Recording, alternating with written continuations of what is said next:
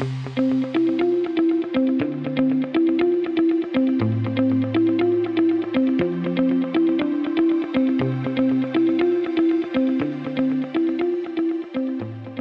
everybody. Welcome to the Energy News Beat Podcast Daily Edition. Today is September 19th, and it is Tuesday. You're going to have a great day today. Got some great stories for you. Michael's out on assignment, but yeah, we got some fun to have here and try to have a little fun.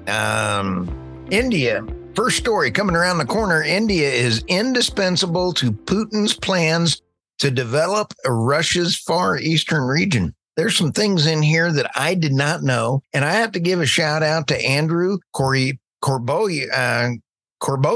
I apologize for butchering your name, Andrew, but he's got it right out there. It's a great story. Then we have coming around the corner, tens of thousands rally in New York demanding end to fossil fuels.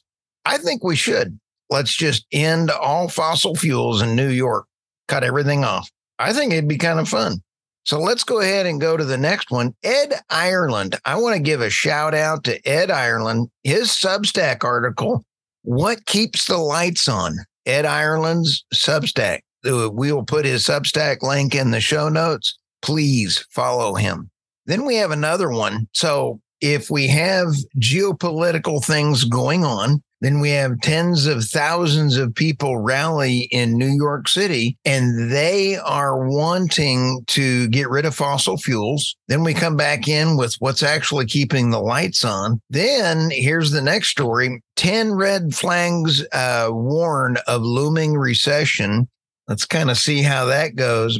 But then we have one last article. New York urgently needs to confront the contradiction of trying to electrify everything while also eliminating fossil fuels. You can see how all of these kind of roll on in. And before I get started, all these stories are on energynewsbeat.com. Please subscribe, like, share with your friends, share with your dog, read to your dog before bedtime.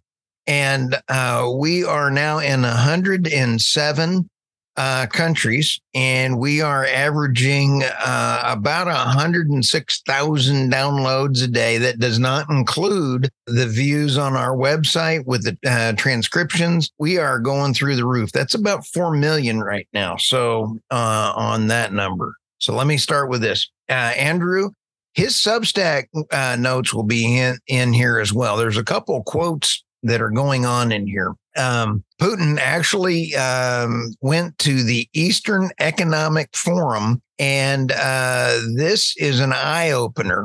Let's see here. North Korea, our buddy Kim over there, he had a trip to Russia, but it was overshadowed by the annual Eastern Economic Forum, the EEF. Like we need some other kind of acronym, with a WEF, those are a bunch of knotheads. Okay, so when we take a look at Russia and North Korea, they're looking at doing weapons exchanges. But this is where it gets kind of interesting. The resource for the Vladivostok Chanel Maritime Corridor, the VCMC, to speed up the shipping of coking coal. This is very important as we get down further. The resource is for forging steel. India has ramped up its purchases from Russia by 700%, with plans in the pipeline to double that number in the coming future. Coking coal is more expensive than regular coal because of the thermodynamics of that coal. It will allow for hotter temperatures, and so that you're able to reach out there and then create things like cement, steel. And you can't do that with green energy because the physics are not there yet. They may be there in some time period, but let's see here. It comes down into here. So China is the number one steel manufacturer. India has now stepped up into number two. North Korea has really stepped into the relationship with Russia, North Korea, and China. So we have BRICS that have now all come around into the rest of the world. Saudi Arabia has been in the second wave. You're seeing all of this come in, but it's not just oil and gas. It's coking coal, it's steel, it's massive trade, and it's coming in all without the United States. Let's see here. India has done a great job with avoiding a Cold War and taking care of India first. China's taking care of China first, and Russia's taking care of Russia first. What do you think is going on? They're all working together, and we're being the kid on the sideline, and nobody's picking us to play dodgeball. So there's some quotes in here that are just crazy. President Putin's keynote speech at the EEF and the insight he shared during the question and answers afterward were on the Kremlin website. They do confirm that he wants the largest number of countries possible investing in Russia's Far Eastern region in order to turbocharge its development. China, Russia, and North Korea are now binding together, and they're now supporting India and the rest of the world in that area. The United States is no longer relevant in this area.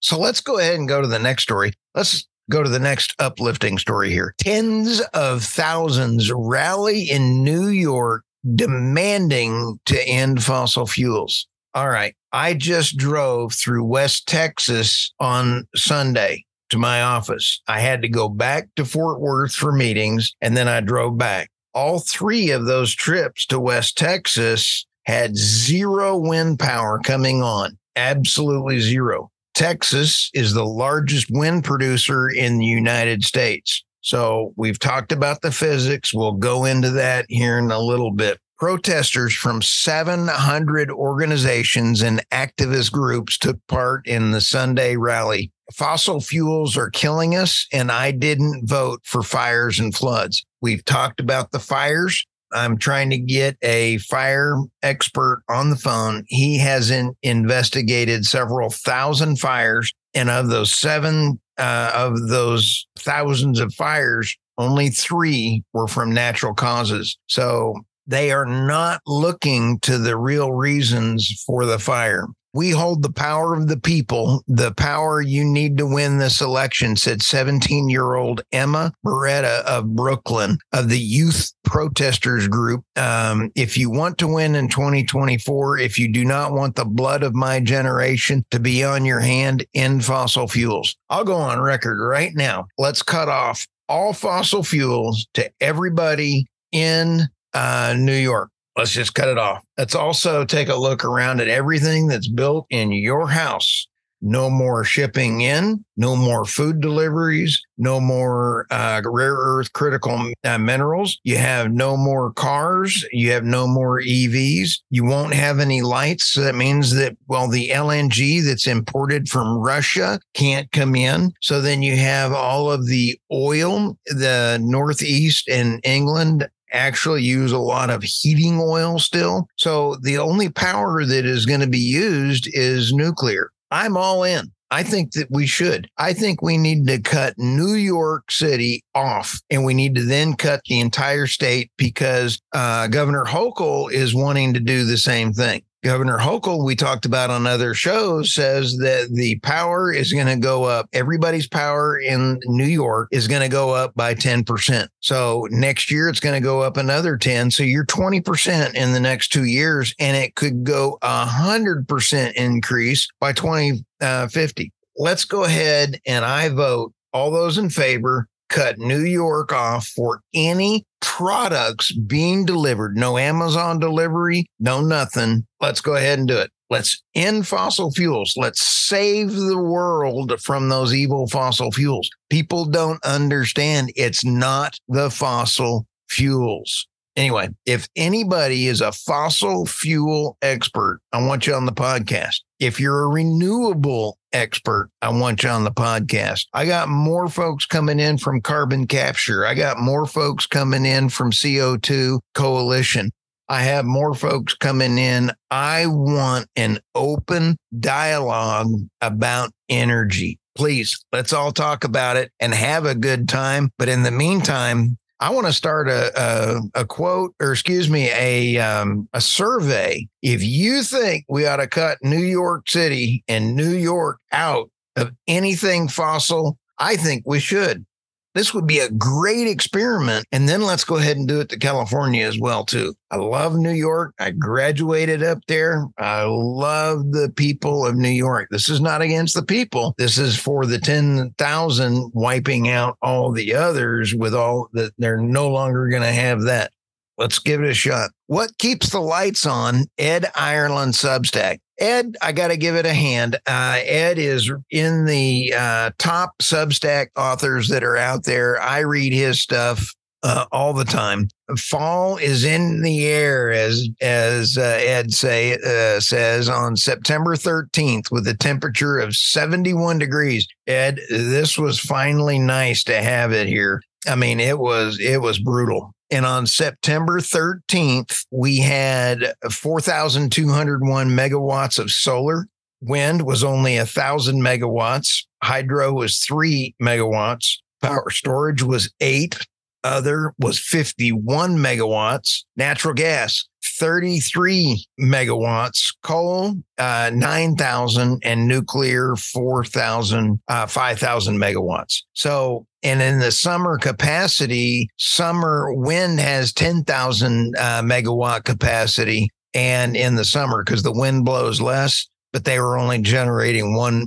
So we could easily do without the wind and the solar on both of these occasions. So when you take a look at the $8 billion, the $3 billion that it took to get the wind farms, power lines from West Texas to East Texas, that's a lot of money that the consumers have paid. I'm not saying we shouldn't do it because Texas is the greatest state in the union. And I guarantee you that they've done it right. They're balancing it out as best they can. Should they do any more? I think we need to use more natural gas, less coal, and just keep the fleet let's do some experiments on fiscal responsibility for the wind and solar. The mix has been similar for all U.S. grids all summer. And he goes through, Ed, you have to read Ed's article. You can read it on energynewsbeat.com and then get the link to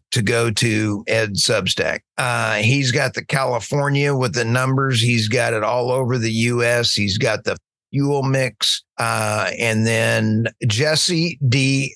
Jenkins, 11,000 megawatts of gas and coal plants offline in Texas electricity market yesterday as the state struggled through a round of punishing heat. When resources that are supposed to be dependable aren't, things can go bad quick. Coal and gas aren't so dependable after all. That is not true. And he goes, the facts that wind power in Texas had been much lower than expected. So this was a tweet. Here is Ed's response. Have been much lower than expected in July and August, which forced natural gas and coal generators to forego routine maintenance. The lack of maintenance finally caught up with those generators, and many told ERCOT the day before September 6th that they would not be available on September 6th, and ERCOT miscalculating this fact, saying that coal and gas aren't dependable at all. Huge difference that Ed is bringing out. There's a difference between plants coming down and having to be offline.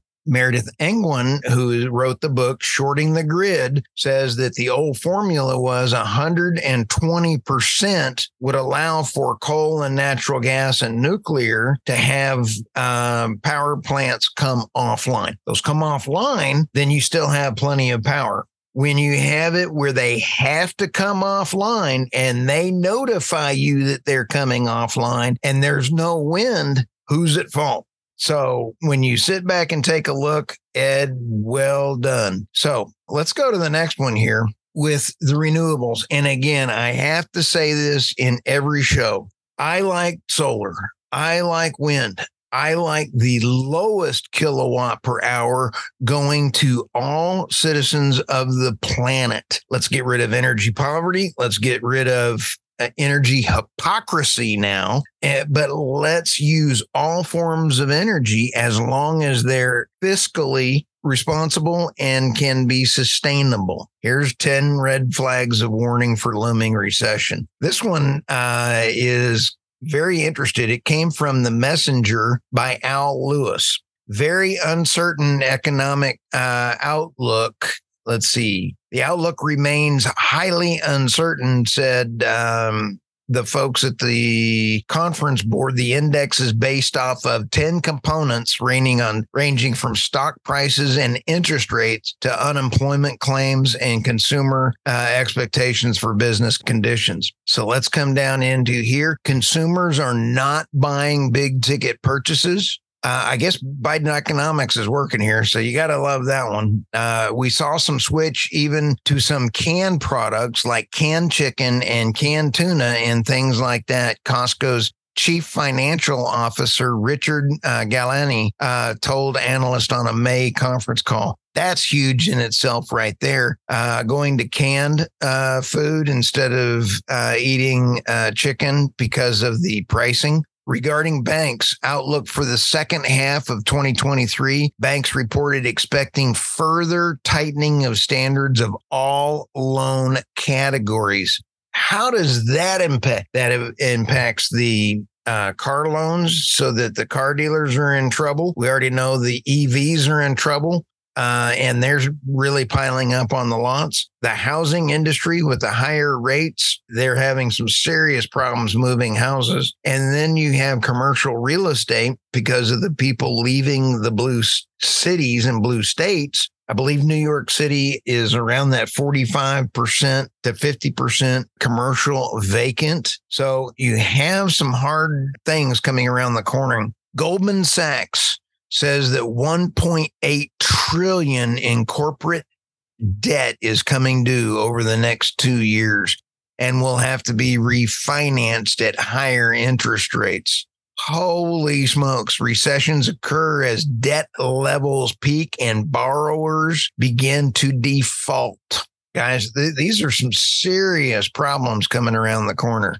Here's another one. This is the ISM Manufacturing Purchasing Manufacturers Index. Orders are, in fact, falling faster than factories are cutting output. The other side effect of all this is we have a world global slowing economic forecast because of energy. The number one problem is energy and printing money. We cannot print money to pay for renewables that won't pay for the technology in order to get. Robert Bryce says it best when he talks about the energy density. Go follow Robert Bryce, buy all of his books. He is an outstanding source for information. Inflation is sticky and the Fed isn't done. Here's the last one that I'm going to deal on this one. The only way, and I have been trolled on this a lot, the only way that I feel that we are going to get inflation under control is reduce the energy cost to consumers, reduce the interest rate so that business can afford capital and they can start reinvesting into it. Get rid of the horrific regulations that are now, the legislation through regulations is going on right now. And I didn't vote for all these regulations coming through, and it is starting to really hurt all U.S. citizens. So the only way out, lower energy costs and go through these other steps. You don't do that. You cannot do any of these other steps without lowering energy costs, and it won't happen. So, buckle up. We are in for some interesting times here. And then the last article, New York urgently needs to confront the contradiction to trying to electrify everything while also eliminating fossil fuels. this is just another article that is actually pigpiling on, if you would, for all these other articles that we just talked about. At present, fossil fuels are critical to our generation of electricity, according to the most recent data from the federal government's Energy Information Administration. New York got 46% of its electricity from burning natural gas and 1% from fuel oil. Those numbers make a difference when you're talking about the tens of thousands that rally in New York and New York City. 50%. That means, do you leave the lights on only at night? You have no power during the day, and they get nuclear at 25% or hydropower at 23%. Non-hydro renewables, wood, wind, and solar is not enough to even keep the lights on. There's not enough storage, energy storage. Here's the funny thing. New York has to import LNG has to be from either Russia, Trinidad, or any of these other places to come in because they won't put a pipeline all the way in from the Marcellus. Energy hypocrisy is here. Let's take a look at these articles. And again, one of the biggest things that I do is look at 50 articles, and I try to see how there's a first order of magnitude, as Michael would say, a second order of magnitude, how they all impact each other. And I don't know that everybody's looking at oil and gas this way, and then you're having to think over here, how is this policy that's going to renewables affecting oil and gas? So thank you all very much for listening. I know Michael will be back tomorrow. We'll fill you in on his outing, and please subscribe, please contact me if you want to talk on the podcast at any time. I want to talk to industry thought leaders, and let's have a constructive discussion on how we help eliminate energy poverty and therefore poverty. Let's be humanitarian about all of this. Thank you, and have an absolutely great day. Talk to you all soon.